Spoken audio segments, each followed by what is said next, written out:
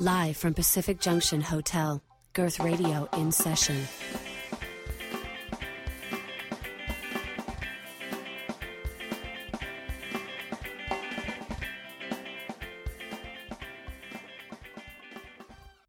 My name is Ari Shapiro, and I'm a very active sports journalist in the city of Toronto who does a lot of podcasting and radio work covering both the Toronto Blue Jays and the Toronto Maple Leafs. Awesome, and your podcasts are great. You take a lot of time with the production, with the editing. I'm not the biggest hockey fan as you and I have spoken about, but the production on your, what is it called, Leafs versus Habs? Very close. Habs fan versus Leafs fan. Habs fan versus Leafs fan. I've heard a few of your intros to that, and it is entertaining.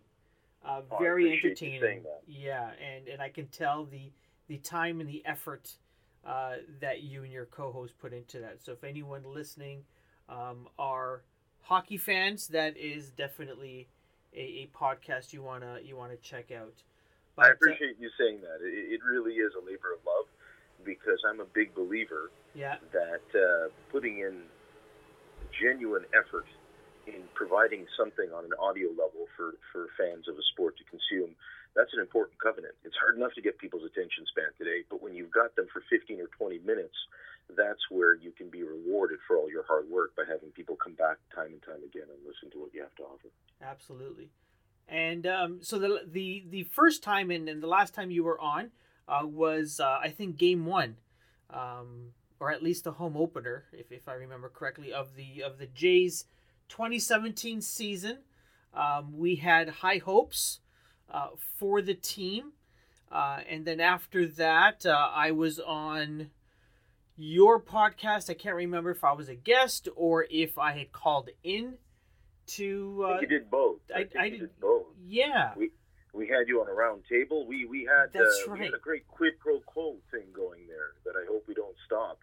And those were brighter days, weren't they? Back in April when I came by the Pacific Junction Hotel with you, sat down, and you and I we had talked hope for what seemed like hours. I absolutely sure did. High hopes. We had high hopes. But I think a month into the season, you and I spoke again on your podcast, and the Jays had given away April, and were into May, and there were still people hoping, and you know, as a diehard Jays fan, I was hoping as well. But I took a look in the mirror and I said, you know, if I'm honest with myself and take a look at this team, I don't think they have what it takes to give the rest of the league a month's head start. And I don't want to say I told you so, or you know, to anybody, but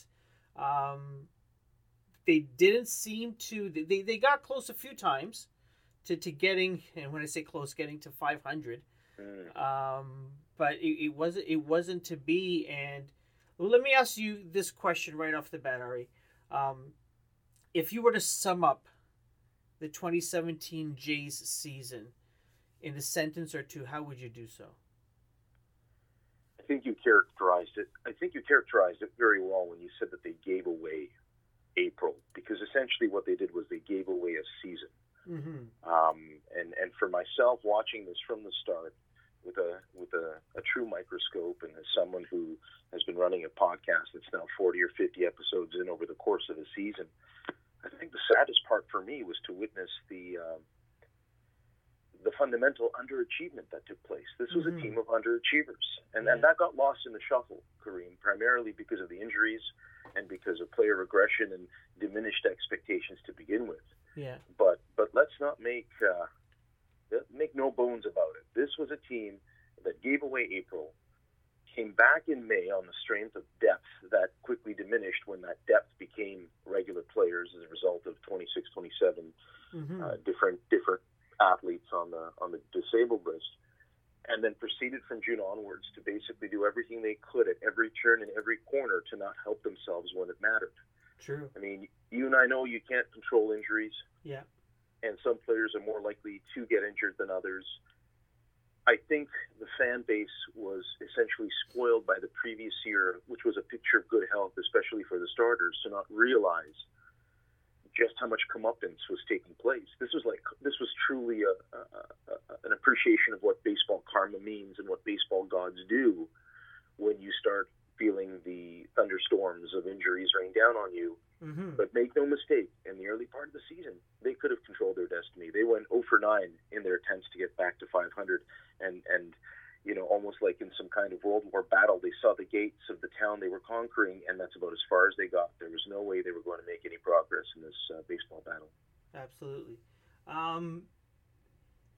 We've tried this to get everybody up to speed. This is our third attempt to do this end of season wrap up.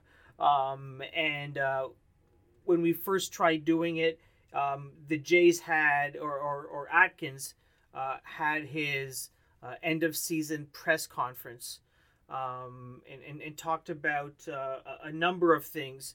And when you and I chatted, while we were not recording, you were very passionate about what he didn't say, rather than what he did say, or maybe it was what he did say was just the same old, and you were afraid that Jays fans really have nothing to look forward to over the next few years. We don't have a time machine here, but let's try to go back a week.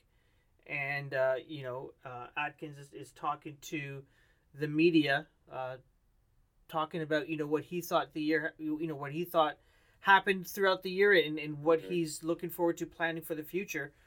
Your thoughts on that press conference? Sure. For me, that press conference at the end of the year is a really classic political baseball tool by any organization that especially underachieved and failed to meet expectations. So in that regard, I was bracing myself for a lot of political doublespeak and psychobabble and game-related kind of justification that the average fan would kind of shrug their shoulders and say, it is what it is. Yeah.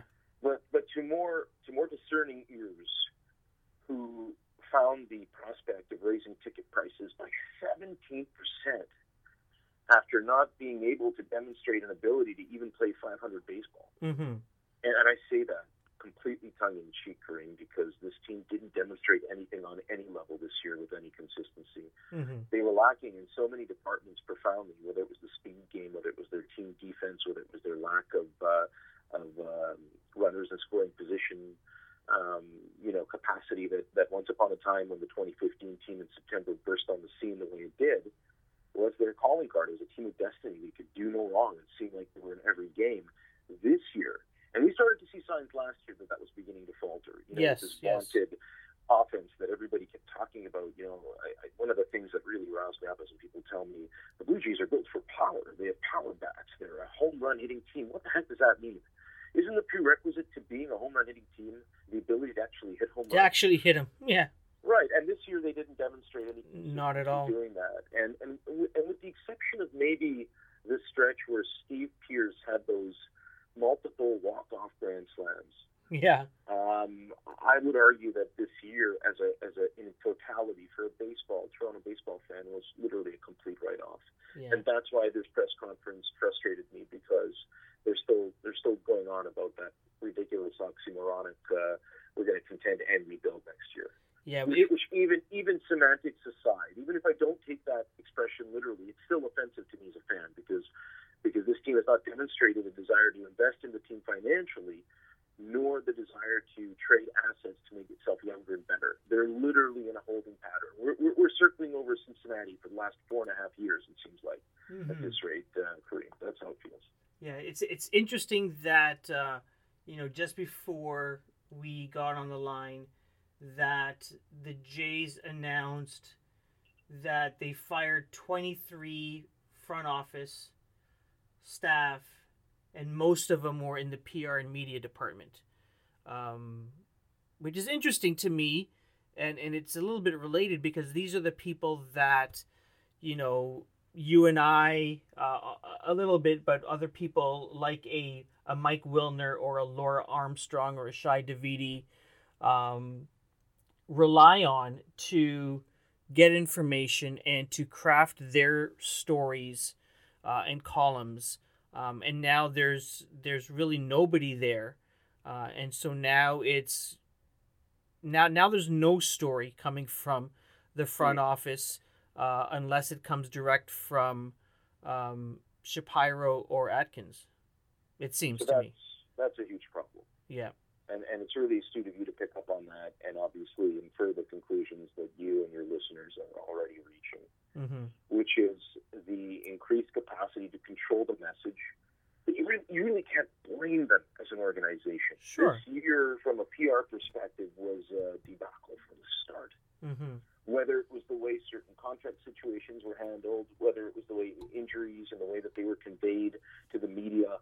But then if you really magnify it, go to the infamous Kevin Pillar controversial comments on the field and the way that was handled. That was absolutely disastrous for the organization on so many levels. To say nothing of the psyche of the player, who then proceeded to hit 194 for 2.5 months or whatever it was. I mean, I shouldn't say that. I think it was only a month and a half, but Kevin Pillar wasn't the same after that moment and the way it was handled. And then you look to Roberto Osuna and the way Arden's Welling of Sportsnet broke that story on his social anxiety. That also, I felt, was a stumble from a PR media perspective, because the organization was backpedaling and trying to catch up to a story that it had effectively been part of because of some really intrepid journalism on the part of Arden's Welling. That's why he's one of my favorite guests on the Jays Journal on my podcast. He really goes for the heart of the story. But again, it deflected from the fact that the team was just really, really bad all year from the beginning. And all these events did is essentially not give them a chance to get back on that psychological footing necessary to be able to put together some kind of baseball consistency. It's a long year for you. It's 6.5 months, a gruelingly long 162 game journey that takes place every year. And when your team is not prepared for it from the outset, or where you have too many political and kind of social distractions happening on and off the field, that's how you end up having the kind of year that no one will ever remember. I certainly won't. I won't look back and think twice about this year, because as a fan, I think it was a wholly regrettable experience. Yeah. But as a sports journalist trying to get the nitty-gritty and see the spaces between the spaces, it's even more dissatisfying for me, because I like positivity. I like talking about the comments, the organic nature of baseball and where it takes you, how it creates an escapism for your imagination in the world of Donald Trump and North Korea and financial markets teetering on the edge. You don't want to think about those things when you're watching sport. Yeah. The Blue Jays failed to provide that kind of entertainment or competitive requirement that, again, when you finish the year and say, hey, you're going to pay 17% more next year for the product, suddenly you're scratching your head and going, wow, I feel like an absolute fool. Yeah, I hear you. What we did when we spoke in April was we almost did like player for player. Yeah, you love that. You like that kind of quick rapid fire. You throw me a name and I give you an answer. Is that what you're asking for? Am I setting you up on your show? Yeah. No, that's we didn't even rehearse this. This is fantastic. Improv, love it. So let's go through some players here. Let's start off with pitching. And in no particular order. Actually, this might be an alphabetical order. But let's start off with Joe Biagini. Here's somebody who last year, Rule 5 pick, I think that's the proper terminology. He was like a media darling. He was lights out coming out of the bullpen last year. And he was everyone's favorite interview. And he was just a delight. This year, I believe he started in the bullpen, but things happened as they tend to do, and he was thrust into the starting role. Didn't have the same success, and even when he went back into the bullpen, some would say, that lack of success followed him.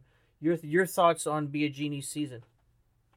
I certainly hope the team didn't break him, because that's how it feels right now. I think that he's a microcosm of the season in some ways.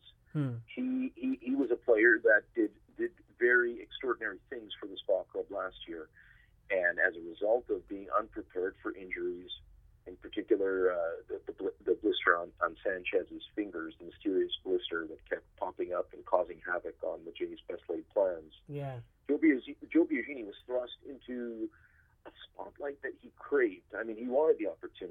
Sure. I don't have a problem with the Blue Jays trying to use him in a capacity that they felt he could help the team with. But I do have a problem when it was abundantly clear to all the fans that he doesn't have the poise to be a starter.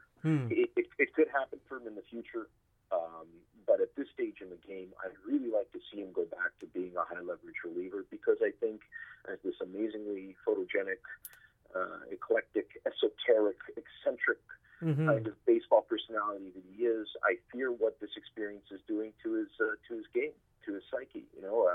He had moments. Don't get me wrong, and I was applauding him from afar with a lot of other media cohorts and friends who were saying, "Hey, maybe this will work." But I think that as the desperation increased and the Blue Jays found themselves relying on him more and more, it was clear he didn't have what it takes, and I don't want to see that experiment ever repeated again. So let's go to another pitcher who knows what the future holds in terms of, is he going to be a starter or is he going to be the closer? Roberto Osuna, is he? I mean, he's a young pup still.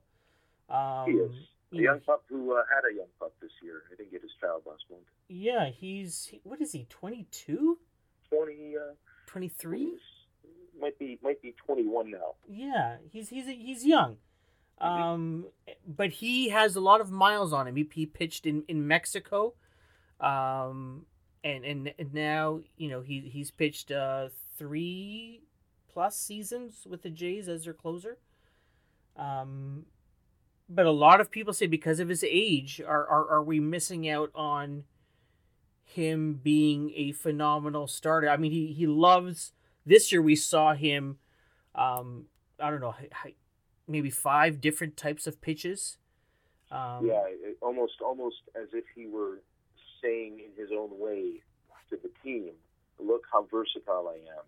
Mm-hmm. So maybe on a subconscious level, that's what he was doing. Whatever he was doing, he's got to stop. Yes. That's what effectively hurt his season. Mm-hmm. And I believe he's going to be, next year's going to be 23, so he's 22 now. Mm-hmm.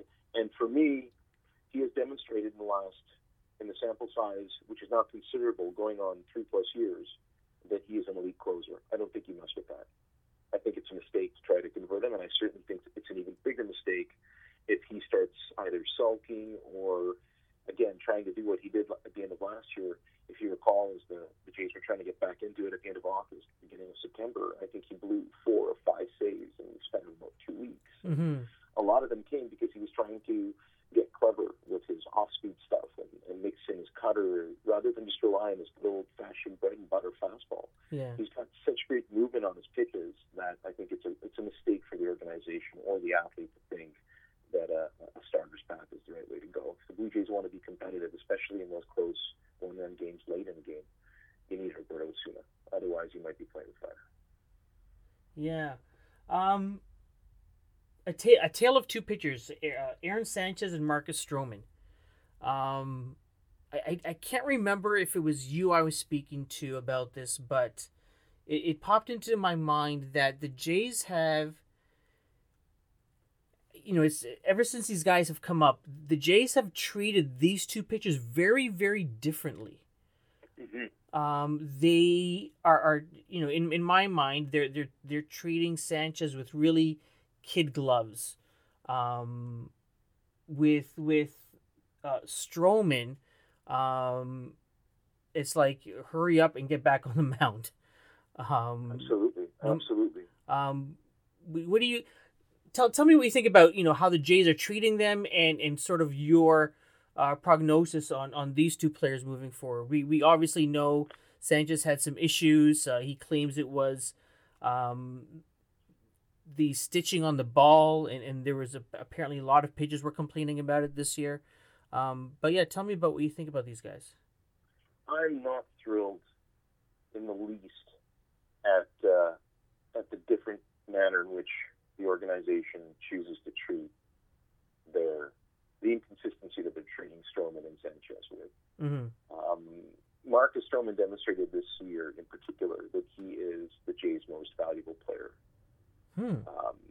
He is someone who can now be relied upon for such a consistency in his big game pitching that you just want to throw him out whenever he wants to go out, as far as I'm concerned, because he'll always give you a quality start. He'll always give you an effort that will be head and shoulders above what most of the average pitchers in the American League would offer.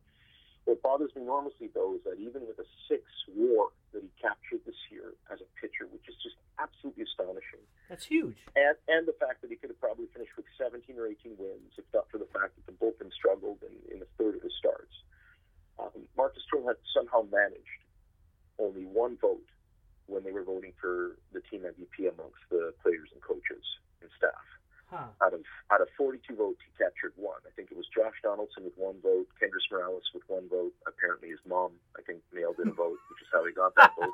And 38 went to Justin Smoak. Now, I'm not taking anything away from Justin Smoak, but that's absolutely farcical to me. Marcus Stroman is the Blue Jays MVP. And Marcus Stroman is the one who had to go to arbitration during the winter season, off-season. And we talked about this when I was on your show back in the spring.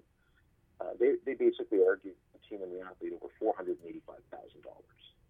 which was that's which right. in I itself, remember. Yeah, which in itself troubled me. But now what really troubles me is knowing that Aaron Sanchez, loaded with Scott Boras as his Uber agent, is in every third WestJet commercial. I think we saw the saddest part about this baseball season was that I think the combined time that we witnessed Aaron Sanchez in WestJet commercials far exceeded the amount of time Aaron Sanchez was actually on the baseball. That is a truth. That's a true perspective if you think about it, because they just keep recycling these commercials, and I'm looking at it and I'm thinking, wow, you're representing the Blue Jays in a national brand to an audience of millions. Where's Marcus? Oh, that's right. Marcus doesn't have big endorsement deals where he represents the Blue Jays. He's got to do it on his own brand, HDMH. And when I look at that, I think to myself, man, that's a sad double standard, because to me, it should be the reverse. Aaron Sanchez has not done enough to show this organization that he can be money in the bank. You can't say the same thing about Marcus Stroman. He is money in the bank. That's interesting. I don't know. I can't wrap my head around it. To me, last year, Sanchez ERA, he led the league in ERA. Sure. He was lights out. Stroman the same. And this year I was really excited to see both of them pitch, and unfortunately, as we know, Sanchez had his issues. But to me, really, I mean, they're both superstars in the making, and to see the different ways that they've been treated by the organization, like I can't, I don't understand it, and I'm trying to wrap my head around which is the better way to treat a player, right? It's a great question, and I also find it ironic that you already mentioned the 3 players that really represent the core of the Blue Jays moving forward. I used to call it the Fantastic Four, but you can't put Devin Travis in that group as long as he remains injury-prone, and with the off-season, it's obvious he may not even come back next year. But the ones you named, Osuna, Stroman, and Sanchez, really, if all 3 of those athletes are healthy, you've got a great core that's controllable up until the year 2021. So whether or not you treat Sanchez like he's, a spoiled rich kid, or Stroman like he's, in a Dickensian novel asking you for more soup, it's all going to work out the same, I think, when both athletes end up leaving the Blue Jays after 2021. I just don't see this organization, with the posture that they're taking towards Stroman, being one that will give him a big long-term deal. I think he'll just keep working hard, and then at 2021, when free agency opens up, he'll have carte blanche to decide what he wants to do with his career. Sanchez, on the other hand, I think that one of the reasons when you ask the question why they're treating him this way is because I think they're doing what most people do, which is currying favor to people that they're interested in. Whether it's an athlete playing in the ballpark, or whether you're going out on a date or meeting someone new, or you're trying to make new friends, at work, it's the same prospect, right, or the same process, which is show them how much you appreciate them. So the organization has embraced the athlete. Now it's up to the athlete next year to kind of push back and demonstrate what he's capable of and have a full season. And then I think you'll see the 2 of them sit down and sign Aaron Sanchez to the biggest contract the Blue Jays ever given to a pitcher. And that's saying a lot considering how much they paid Roger Clemens back in the day, comparatively. Yeah, and I don't think Shapiro and Atkins, their track record from Cleveland was. I mean, they traded away some of the best pitchers in the league recently, right? Yeah, that's the dilemma that they have when it comes to pitching. I suppose it's a wonderful thing to know that with J Happ and Estrada coming back next year, and Stroman and Sanchez, you're in at least really, I think you're in good shape on the starting side. The problem being though, what happens if Sanchez continues to have blister issues and one of those other three go down? Happ is 35, Estrada 34. We're not talking about 23-year-old pitchers across the board. No, yeah. We're talking about a very inconsistent mixture of veterans and youth, and once again, we've got to cross our fingers if fans expect a good year from the starting rotation. Yeah, depth is very, very important. Let's go behind the plate. Russell Martin, to me, I think he showed his age, not in terms of he was any slower or his skill set went down, but his body started to fail him is the way that I would frame it. He's still, in my opinion, one of the best catchers behind the plate in terms of providing value to his pitcher. But I don't know how much longer he's got in terms of being able to still provide that value with his bat, and being able to play 145 plus games a year. I think we'll be lucky if we get 125 next year. Really? Or even maybe 115. I mean, who's to say? It's a magic 8 ball with Russell Martin. He's the oldest of the triumvirate that we have of leadership with Tulowitzki and Donaldson. Mm-hmm. And now that he's pushing his mid-30s and his body's starting to break down, I think he's going to come back a man possessed next year because he's in the middle of a really long contract, and he knows that as he goes, so do the Blue Jays. It's as simple as that. That's if you've got Russell Martin in 2017 for an extra 30, 40 games, you're probably competing for that wild card spot. I genuinely believe that. I believe that the problem was the profound lack of Russell Martin opened the door to this ridiculous, cavalcade of backup catchers that nobody's even ever heard of, let alone appreciated what kind of example it was of going to the cupboards and scrounging up whatever you could find. When you've got Russell Martin behind the plate, you've got a better chance to win because you'll allow less runs, and you've got a better chance to win because he'll probably do more for you than either one of Luke Maile or Miguel Montero did, or any of the backups up on at the beginning of the year. I mean, what fans have to do right now before they go to bed is, and you don't have to be a religious person, but you should still say a prayer that Danny Jansen continues to progress as a catcher, that Max Pentecost might be able to turn some heads, during his time in the Winter League, and then hopefully that there'll be a legit backup there. So at least you'll know that if Russell Martin starts to break down or needs a rest, you've got an option where it's a young player that the team's investing in, as opposed to giving these silly retreads a chance over and over again. I mean, when they picked up Montero from the Cubs, inside a part of me was like, yeah, that's pretty much the year. It's not only done, but the fact that we've now got to rely on this kind of character who got ousted from the Cubs and can't throw a runner if his life depended on it. Talk about Slim Pickens, eh? Yes, exactly. If a team has Darwin Barney and Ryan Goins in the starting lineup, is the season over? You're in trouble when you've got Darwin Barney and Ryan Goins in the game, and then late in the innings, Rob Refsnyder comes in as a replacement. Like it's almost like you're now in some kind of weird reverse time tunnel where you're going backwards and you're devolving as a baseball team. Credit Ryan Goins for doing his best under the circumstances. Yeah, he had a great season.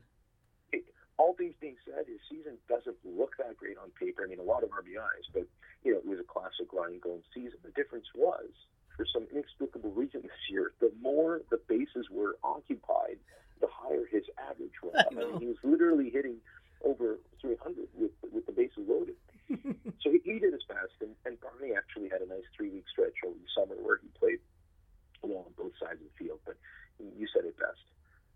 Darwin Barney and Ryan Goins, if they're both in a baseball game, and you don't have depth at second, which they don't, and you don't have depth at short, which they probably don't by virtue of Tulowitzki, and I'm not saying that because I don't think they'll come back in time. I'm really worried about the fact that he was a zero WAR player this year. I mean, $20 million to not get a player who can contribute towards your goal of getting the postseason. And a lot of players did that in the Blue Jays lineup this year. Yeah, that's what made this such a fabulously horrible year. So first base, Justin Smoke. He didn't end well, did he? No, he didn't. He was a revelation. Yeah. And but he didn't end well, which was again, it was even more perplexing when they did the team MVP vote and he won overwhelmingly with like 98% of the vote. Justin Smoke to me was a great surprise and was one of the few things fans could get behind this year. But you know, Justin Smoke is a first baseman, so I can only talk so much about first basemen before I start to get embarrassed for myself. because you know, I was a first baseman when I was growing up playing in high school. I played in the rep league, and I as a left-handed hitter, I could really pull the ball, and even had a triple. I mean, that's how great I was as a first baseman. But let me tell you, as a first baseman, it is what it is. It's a bonus for the team if that's that position has to be one of productivity, but what it also needs to be is one that doesn't limit your flexibility on the infield, and that's why it's very important how the Blue Jays go about restoring some of their depth, and whether they decide to use Smoke as a potential trading chip, because I think a lot of teams would be very interested in having a switch hitter that can go in the middle of your lineup like Justin Smoke.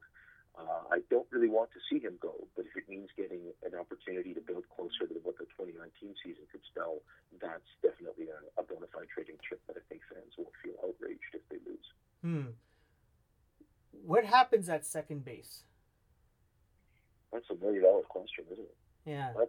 That's the question that will haunt this regime if they don't handle it properly. And you know, there is a great deal of optimism for young players to step up and try to make the lineup next year, in particular Hernandez and Alfred. But Urania, with the way he played, could present an interesting option if Devin Travis, and it looks like Devin Travis won't come back in time for the season. It's a great question. A trade might be an option too, but it goes back to my earlier point. If you're going to upgrade certain positions at the expense of others, that's like basically trading a queen for a bishop when it comes to second and first base. Yeah. I would rather they go out and acquire a bona fide second baseman by putting together a package with Justin Smoke and then worry about how they can fill the first base position with either Rowdy Tellez or maybe someone else that's coming up through the system that might want to start as a first baseman / DH. Where the Blue Jays hurt last year mightily was in team defense when it came to up the middle, and in particular short and second. And if that can't be upgraded in time for the new year, we're going to have yet another musical chairs type year of underachievers. Yeah, I'm as great a player as Tulowitzki has been throughout his whole career. I think we've seen the best of him, you know, in the rearview mirror. I don't see how. I don't know. I want to be proven wrong. I think you're right. You know? I think you're right, and I'm hoping he'll prove everyone wrong because he does have his pride. Yeah. He has his pedigree. Let's not forget that. Troy Tulowitzki was at one point considered one of the top 5 players in the National League for a very good stretch. Yeah. I'd say about 5 or 6 years. You don't do that by accident. No. Or as a flash in the pan. So for me, I'm thinking Troy Tulowitzki came to Toronto with a Hall of Fame resume that is now being absolutely tarnished by frustrating injuries and underachievement. Maybe next year he comes in and at least has the kind of year. It doesn't have to be the kind of year that we had fantasized about with him, like when he was 23 years old. But let's hope for at least a good two-way effort, both defensively and offensively. Yeah. Donaldson has 1 year remaining before free agency. Is that right? That's it. So this is it. Obviously, he'll go to arbitration. I guess he's arbitration eligible. He'll get whatever he's asking for, presumably. And then it's like him and a bunch of all-stars get to free agency. And you know, he doesn't see he had a fantastic, you know, he had an up and down season. I think mostly because of injuries. But he ended the year on a tear. And he's another one of those players that has pride in his craft. And I can see him, if he stays on the field, having another, all-star caliber, MVP caliber season. The question is, does he end the season as a Blue Jay and then resigns, whether that's during the season or during the off season before, or do the Jays figure out a way to squeeze as much value for him via trade?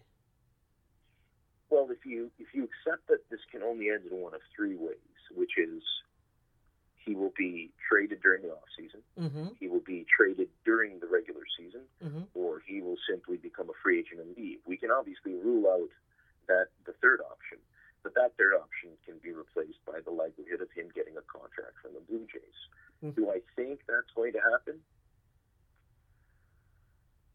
I went on the radio in front of a lot of listeners on the Fan 590 in back-to-back weekends where I was basically extolling the virtues of signing him, and I still believe that. I think it's important that if this organization wants to show its fans that they care about their loyalty and what this player means to them, then they'll give him a contract.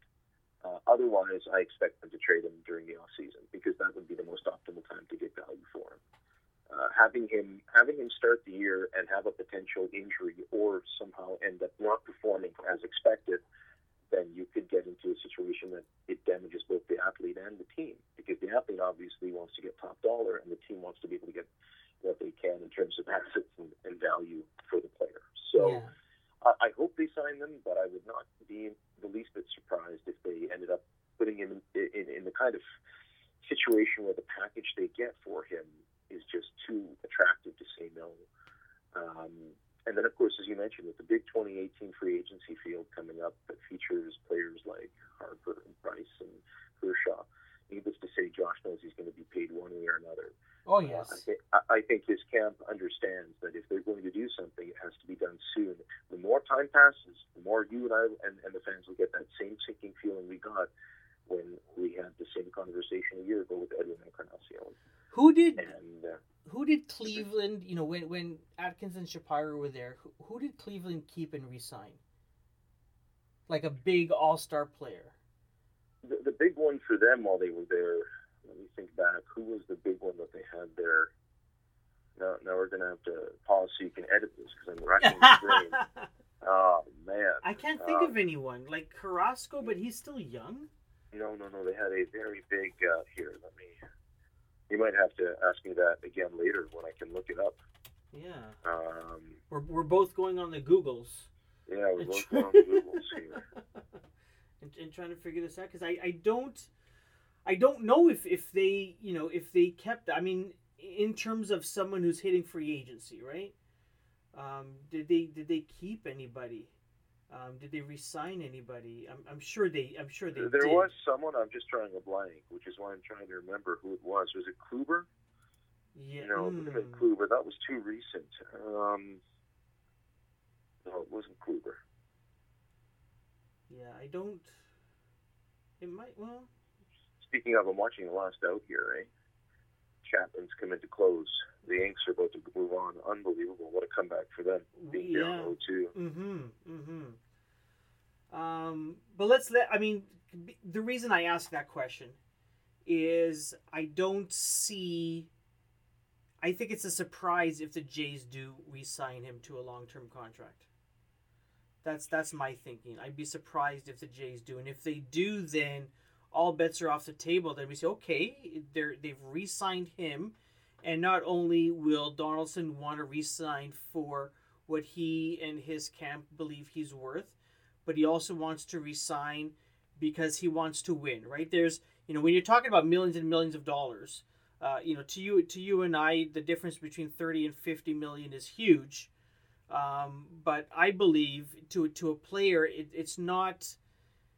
Yes, it's huge still to that player, but I think it's okay. I've made my coin. There's only so many toys that I can buy. I want to build a legacy.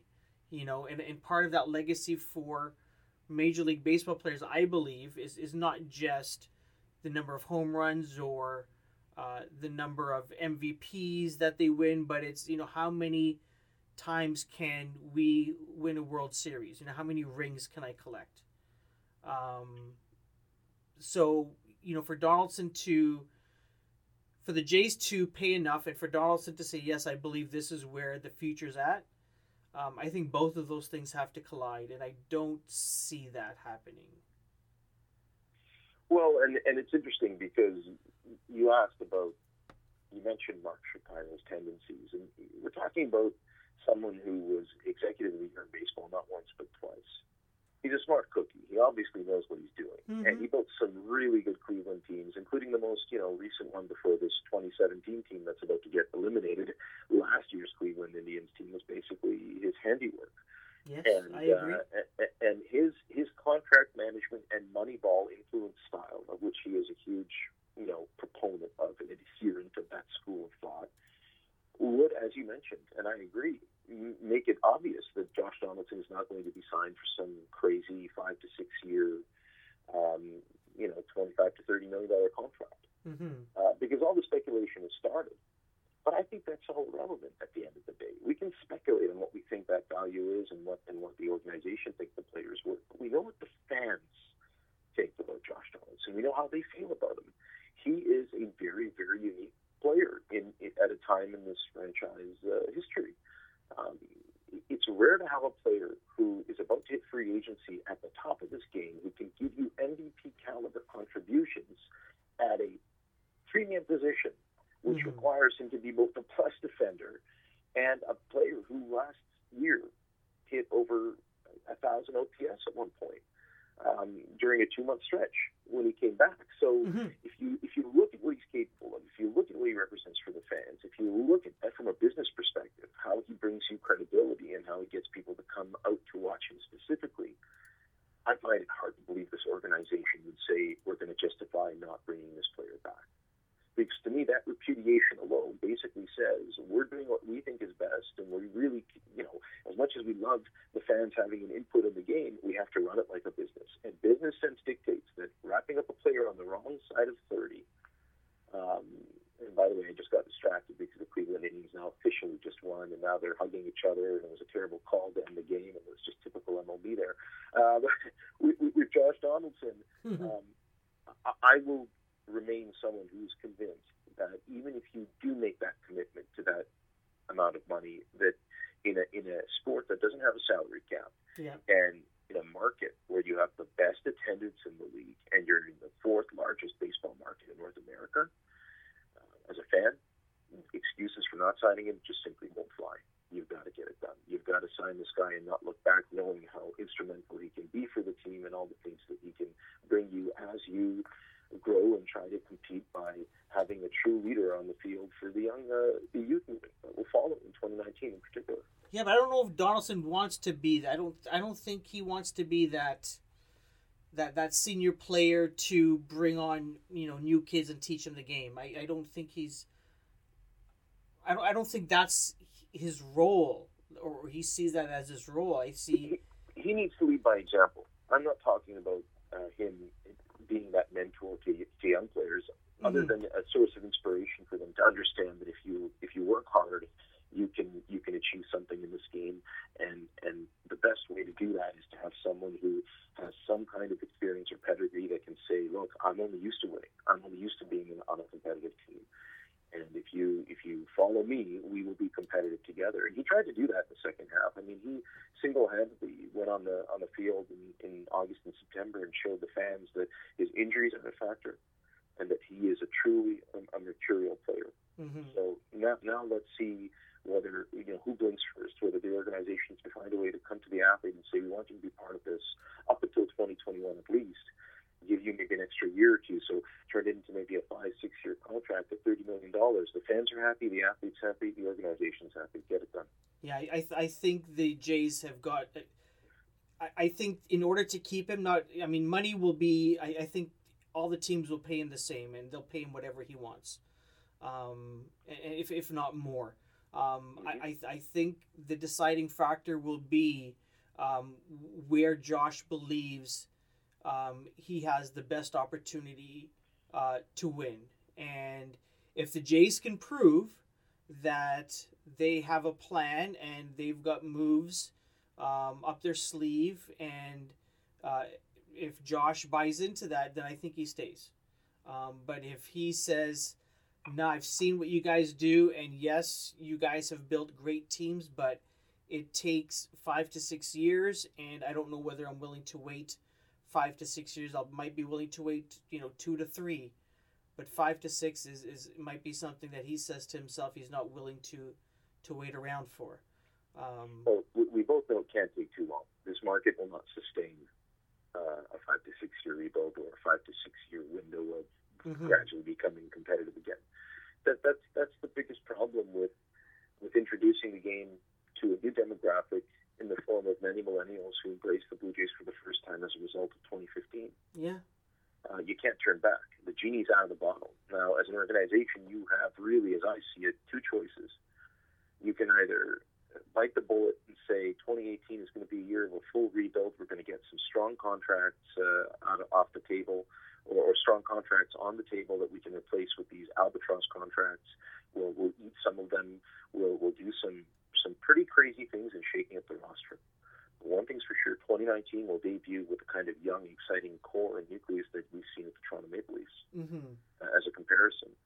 Or they do the other option, which to me also makes sense, which is they invest in this team. They maybe hike the payroll an extra $10, $15 million. And hear me out, I know a lot of people will be listening to this and going, that's a pipe dream, and this Ari Shapiro doesn't know what he's talking about. But expecting them to invest a little bit in the elasticity of what this product represents in Toronto, it's all about winning.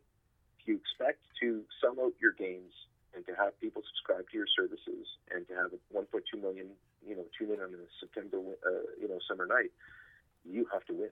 Yeah, if you're not winning, if this team is losing, then the worst thing you can do is carry a $160 million payroll filled with a bunch of aging, regressive, underachieving players, and instead of 76 wins, it would be 69. So I say either put it in action, invest in it, and beef up the team, get Donaldson back, and take a run at with it. In the meantime, with the talent that you have, as competitive as you can be, or start making smart, sensible trades and make 2019 look like such a fresh and exciting new year that it'll take time. You'll have to take a dip in your popularity and obviously on your bottom line financially, but that sacrifice could be rewarded very nicely for a very rosy long-term baseball future in Toronto. Let's move on. I think we can agree that the Kendrys Morales experiment didn't go as well as the front office had hoped for. But I remember I was so supportive and excited about that move. Oh, as was I. Yeah. I think you and I were chatting, and I may have even recited a sonnet or something, an ode to Kendrys Morales. But now, having watched him day in and day out as a Toronto Blue Jay, it was mortifying to see how this player was basically dead weight this year. He, again, was also a negative WAR player, which is a really horrible kick in the teeth when it's a DH, because if there's one position which you're supposed to get wins above replacement from, it's the DH. I mean, it's one role, one singular role, which is hit the ball and be successful. Somehow Kendrys found a way to demonstrate how his lack of speed might be the biggest question mark as to why he's even on this team. That's crazy. That's an area that they need to improve. I'd like to see him next year go for his rebound year, because it is a very cost-friendly contract. I mean, $11 million for a guy capable of what he's doing is actually a very, very good deal. The problem is he played like a $5 million player. So hopefully he comes back with a bit of a vengeance and shows everyone that this was an anomaly and that maybe there was an injury. And that wouldn't surprise anyone, would it, given what happened this year? So, true. But it was a disaster this season, no question about it. There was a lot of players that were in and out of the outfield, but for the sake of time and really the most important story, for me, was Bautista's quote unquote last year. With the Blue Jays. I think he was it 2010 when he burst onto the scene with 50 plus home runs, and then from then on, I think it was Damien. Oh, what's his last name with the Toronto Star? David Cox, yeah. Yeah, started with, I wonder if he's taking the juice or whatever it is that he said. And the way that Jose Bautista handled himself from that year forward, to me, made him my favorite player. Not just the stuff that he could do with his bat and his arm, but the way that he carried himself with pride without being obnoxious, and the preparation that he used, the way he studied pitchers and the way he understood the game, and the way he understood the game within the game. What count, what pitchers would throw at what counts and things of that nature. He just was amazing. And it was difficult. I'm sure it was difficult for him, but it was difficult for me to see, not just this year, but even last year, he seemed to regress a lot. But to see him end this year as one of the worst seasons ever recorded was painful.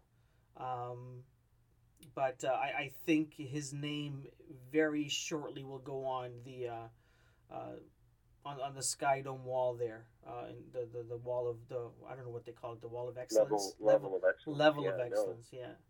No question. Jose Bautista started with a roar and ended with a whimper. Yes, you're right. Which is really sad in how it ended, but it's an extraordinary journey. And I had Andrew Walker of Sportsnet and Ian Hunter from the Sporting News MLB on my show about 2 weeks ago, a week and a half ago, and they summed it up succinctly as to how remarkable a player he was and the influence he had. He was baseball in Toronto. If not for Jose Bautista coming along when he did, the Blue Jays would have been mired in even greater futility in terms of appealing to their fan base. Those were some pretty lean years between the transition from the disaster that was the J.P. Ricciardi era to the great promise of the Alex Anthopoulos regime. And Jose Bautista was really at the center of that. He was someone that really gave the sport credibility at a time when it seemed abundantly clear that no one cared. And obviously, injuries catch up to a player. And if you recall, after his back-to-back 40-plus home run years, it's very difficult for him to stay healthy long enough to be able to put together the same kinds of numbers. But when he did play, he always did. And all you have to do is look at, 4 top 10 MVP finishes and 6 All-Star appearances to say that this was the kind of player that you don't see very often, and that certainly deserves to be lauded as one of the legendary in the game. I put him right up there with Carlos Delgado, Roy Halladay, Dave Steve, Tony Fernandez, and Robbie Alomar. These are the types of Blue Jays you remember in every generation, and looking back, you will, I think, undoubtedly, we will look back with fondness. He was a rough around the edges kind of guy. He had his moments of controversy and his naysayers and people who refused to give him credit for anything. And so, but to me, that was part of his charm, wasn't it? I mean, that was. I think so. Yeah. He always played with a chip on his shoulder. Yeah. Whether it was about his identity as a Dominican player, or whether it was his position as a right fielder, or whether it was his job as a cleanup hitter, or to represent Canada, there's always something bothering and stirring deep inside Jose Bautista. It was almost frightening. It provided a great deal of his distinguished presence in the game compared to other players. And when you factor in the bat flip and the Odor punch, there's no shortage of intrigue that followed him. But he will be remembered for being what was baseball in the city, and I give him full credit for that. And I'll miss him. I just think it's very sad that it ended the way it did, because statistically he had the worst season in Blue Jays history in many respects. Yeah. I don't want to end on a sad note. I was going to say that's the worst way to end a Blue Jays recap, but it is kind of fitting, though, Kareem. Let's be frank here. It's the kind of year that it was, but I still maintain that they have the kinds of players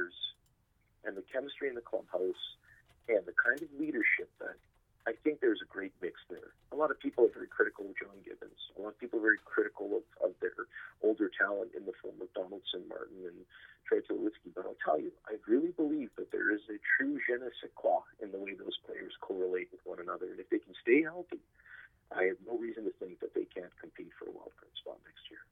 Who are some of the up and coming players that we should be following come next year or years to come? I think we need to pay close attention, especially over the next spring training, at what Anthony Alford and Teoscar Hernandez and Richard Urania can do to show that they can stick in the majors. Those three players, and you can put Carlos Ramirez on that list as well, because the way he came out of the pen raised a lot of eyebrows. He just attacked the plate. Mm-hmm. You look at those talented prospects and you say to yourself, okay, that's a start. We can shore up the outfield. We can maybe shore up the infield as well. But then we have to pay attention to players like Ryan Barucki, who's showing a lot of Greg Maddux and Tom Glavine. He's got that Atlanta Braves mold of consistency that, as a young player, to show very early in his career, he's got a lot of fans salivating as to what the future might hold for Barucki. Danny Jansen, as I mentioned, as a catcher, is someone that is making huge strides, and that would be a pleasant surprise to see someone come back on the scene with the kind of promise JP Arancibia had. As short as it was exciting times when he came up and we started saying, well, we might actually have a homegrown catcher. Mm-hmm. And that's what fans want to see next year. They want to see this organization take a great leap forward in the way they treat their young talent and give them a chance to play. Yeah. Enough of these reclamation projects, enough of these dustbin retreads that they look for to try to plug in the holes. Let youth speak loudly. Embrace the young players. Give them a chance to fill in for the Ailing Martins and Tulowitzkis and Donaldsons of the world. And then I think fans will at least appreciate that there's some kind of organic growth and development. Because right now this team just looks old and stagnant and tired and beaten. And hopefully management can make the right steps to at least give us a reason to think that history won't repeat itself in 2018.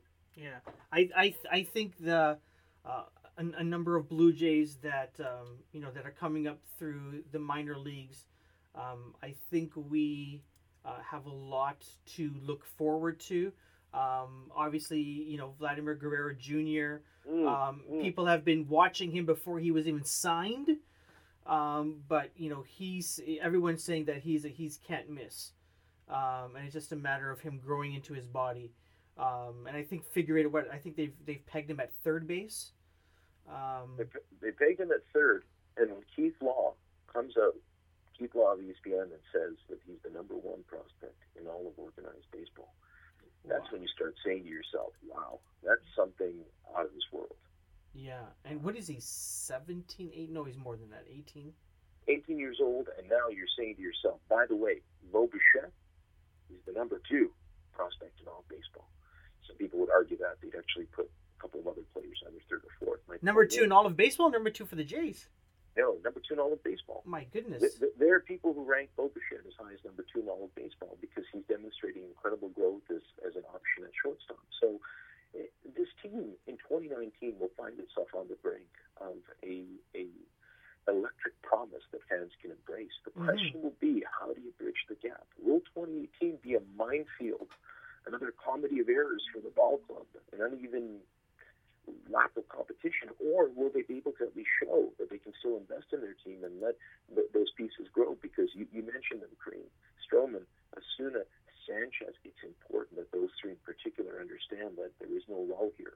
You've got to get wins. You've got to show the fans that you can be competitive, or by autumn, you're going to hear a pin drop. Yeah, I'm looking forward.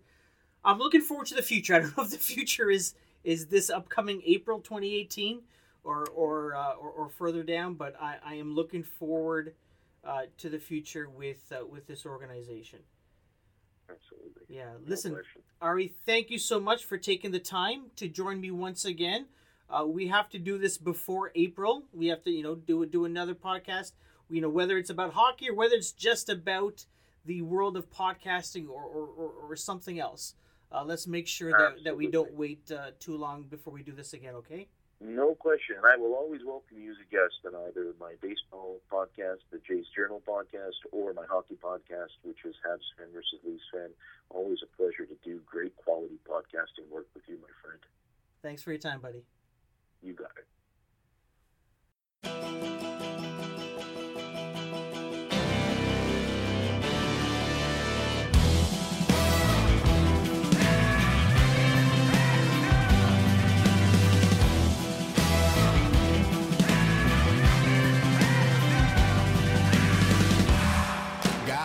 North Star guiding me.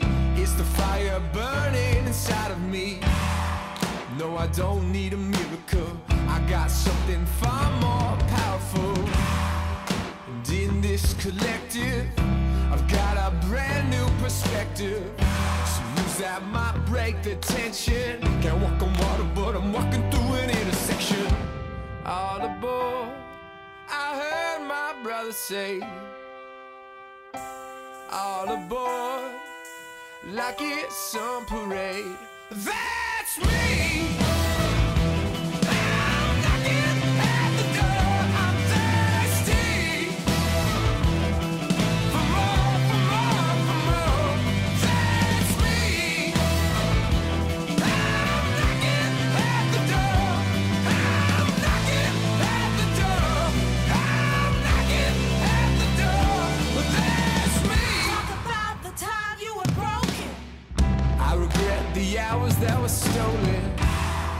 So how'd you keep I going? put my shoulder to the wheel and I just kept rolling. You can call it religion, walking into the mystic. When the power's with people, I don't get pessimistic. Standing shoulder to shoulder, I hold my head high. Standing shoulder to shoulder as we walk across the finish line.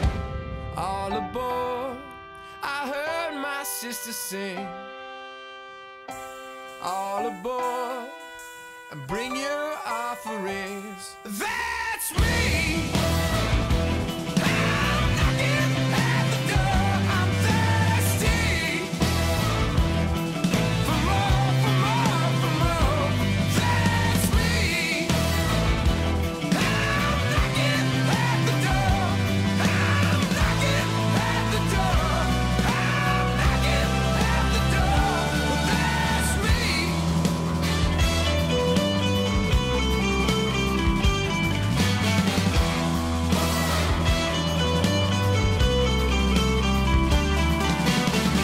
From the ground up, from the people, turn the sound up like we mean it. Rise up, oh rise up, Telling you right. rise up, oh rise up, rise up, rise up, rise